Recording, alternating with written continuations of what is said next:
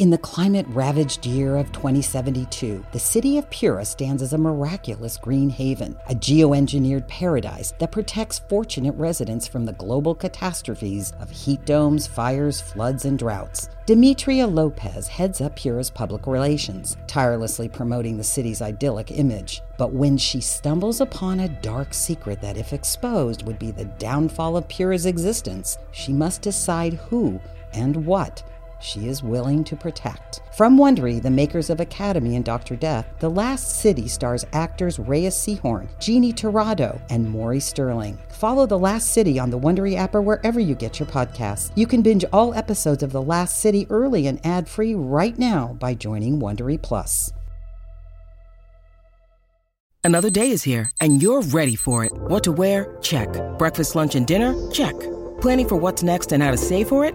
That's where Bank of America can help. For your financial to-dos, Bank of America has experts ready to help get you closer to your goals. Get started at one of our local financial centers or 24/7 in our mobile banking app. Find a location near you at bankofamerica.com/talktous. What would you like the power to do? Mobile banking requires downloading the app and is only available for select devices. Message and data rates may apply. Bank of America NA, member FDIC. Birds of Empire is presented by HelloFresh. Use code BIRDSFREE for free breakfast for life at hellofresh.com/birdsfree. One breakfast item per box while subscription is active. Hello, listeners. Be advised that this show is an immersive audio experience. It may seem like sounds are coming from the sides or behind you. Listener discretion is advised, as this content is intended for adult audiences only. Q-Code presents Birds of Empire Season 2, created by Jason Liu. The Ram Who Was a Bird. Racine was a small boy when he knew that he was not a ram. The people around him felt strange and unfamiliar for as long as he could remember remembering anything. Like finding himself forever in a forest full of trees he did not recognize. One day, as his mother hunched over the hearth, he said what he had always felt. "Mother, I am a bird." She tilted her head slowly in a way that made Racine think she was twisting it off her neck. Then she smiled. Then she laughed. Racine felt suddenly hot, his chest flushed with an explosion of imagined feathers. When she saw his rage, Racine's mother softened her face and told him to come here. He wouldn't.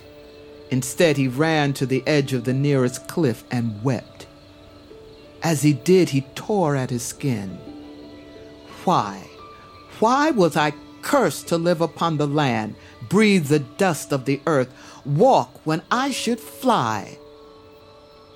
There came no answer but the howling wind as it snuck through the pass.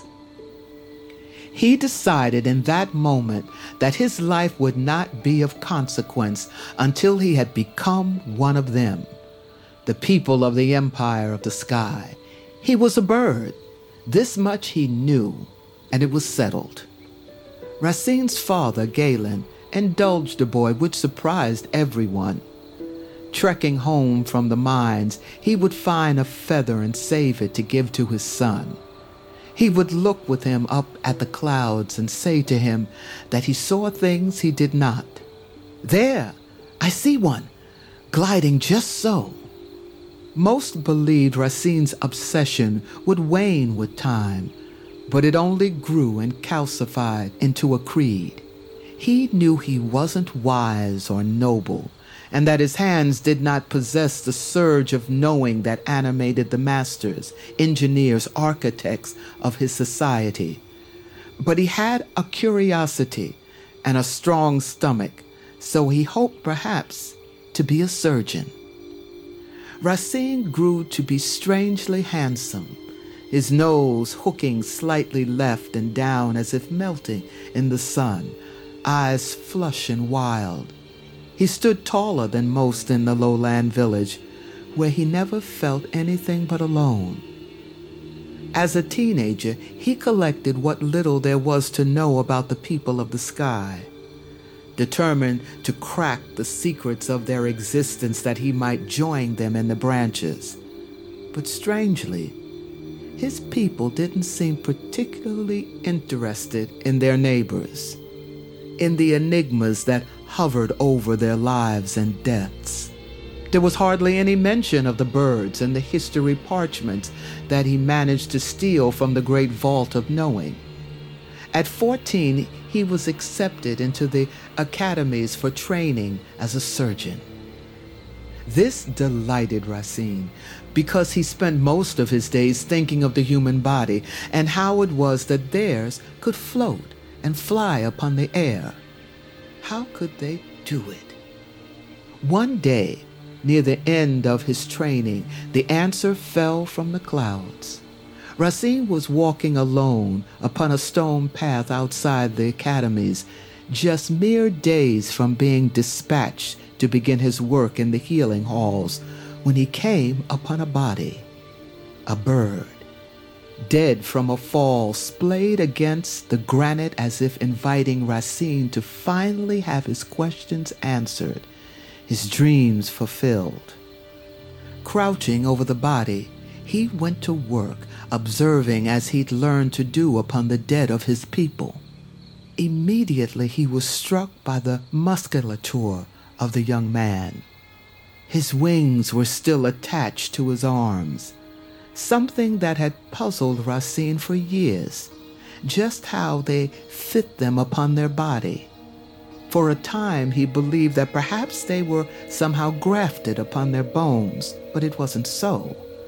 The wings were just marvelous garments made of some textile that defied belief.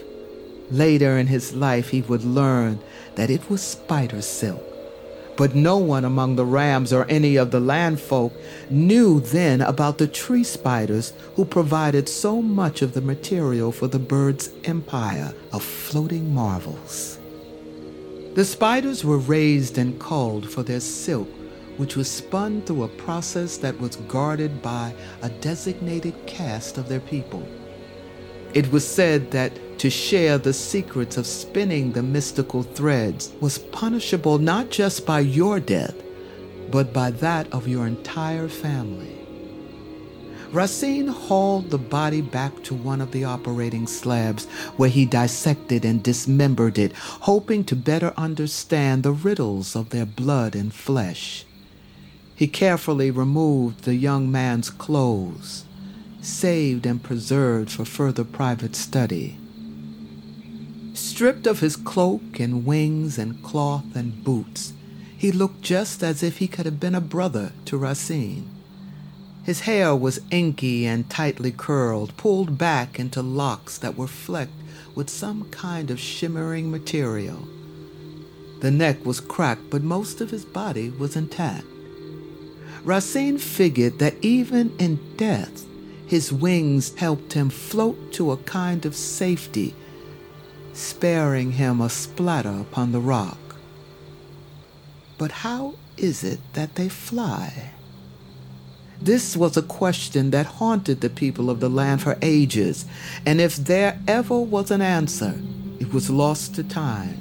But now, here, he had a chance to uncover it. The grim work of dismembering the body revealed the secret to their supremacy of the clouds. Racine could feel it after the flesh had been boiled off one of the legs. Their bones were lighter. Not by so much that you could notice, but just enough to tip the balance of their effort over their weight when they flapped their wings. His heart sunk, for in that moment he knew he could never be one of them. Racine never told anyone of the body that became the source of the many tomes he would go on to write about the people of the sky. Never told his father or wife or brothers that he kept the skull hidden away among his most cherished things. He would bring it out sometimes in his hours of great worry, like when his mother took her place on the rack of souls at an age most considered tragic, or when his brother lost his hand in the mines. he would put the smooth top of the skull against his chest, where he knew his heart was beating and his breathing would calm. Over the years, he had become a kind of repository for obscure knowledge of the birds and their customs. He documented their use of amber as a kind of substitute for bartering, a concept that eventually began to circulate among the nobles in the Stone Palace, taking strong root in the mind of a young man named Aaron Midstone. Racine, the lanky surgeon with the darkened brow, began to take excursions out across Dakota to learn what the other land folk knew about his obsession. He learned from one such visit in Green Palm that during the raid, the birds used ferocious machines modeled on mosquitoes to penetrate the underground stores where the bears hid their food and medicine and metals and weapons and grains. He ventured to White Fang during a time of high trading among the wolves and rams, where he spoke with a keeper of the histories, an old man named Zul, who counseled their queen on how to avoid offending the people of the sky. There were tales linking the early wolf queens with a fallen member of the old kingdom of the birds, but the wolves were so superstitious that they seemed to have a folk tale that explained the origin of every folk tale. Still, he never tired of talking about them. Racine collected poetry and lore, including one story that claimed the rams once gave their people a relic that powered a golden age of invention among them. He learned that they were just people with sadness and joy, and idiocy and love and regrets. Even still, he knew he was one of them, but would die in the soil. His most important contribution may have been the day he discovered a long neck rock formation that was once used as a meeting point between their people. Markings nearby revealed that it had been called Sky Point, a jutting cliff that almost touched the flattened branch of a mile-high oak, a nod to a time when perhaps their people shared more in common than they now did. He was invited to give news of the discovery to the Stone Council, something that would be a great moment for any ram. But he could feel their waning interest as he orated about the majesty of the people of the sky. As he went on and on, the boredom turned to contempt, and he was jeered off the floor by men who had never imagined any life beyond their noses. The day he disappeared was a cloudless summer day.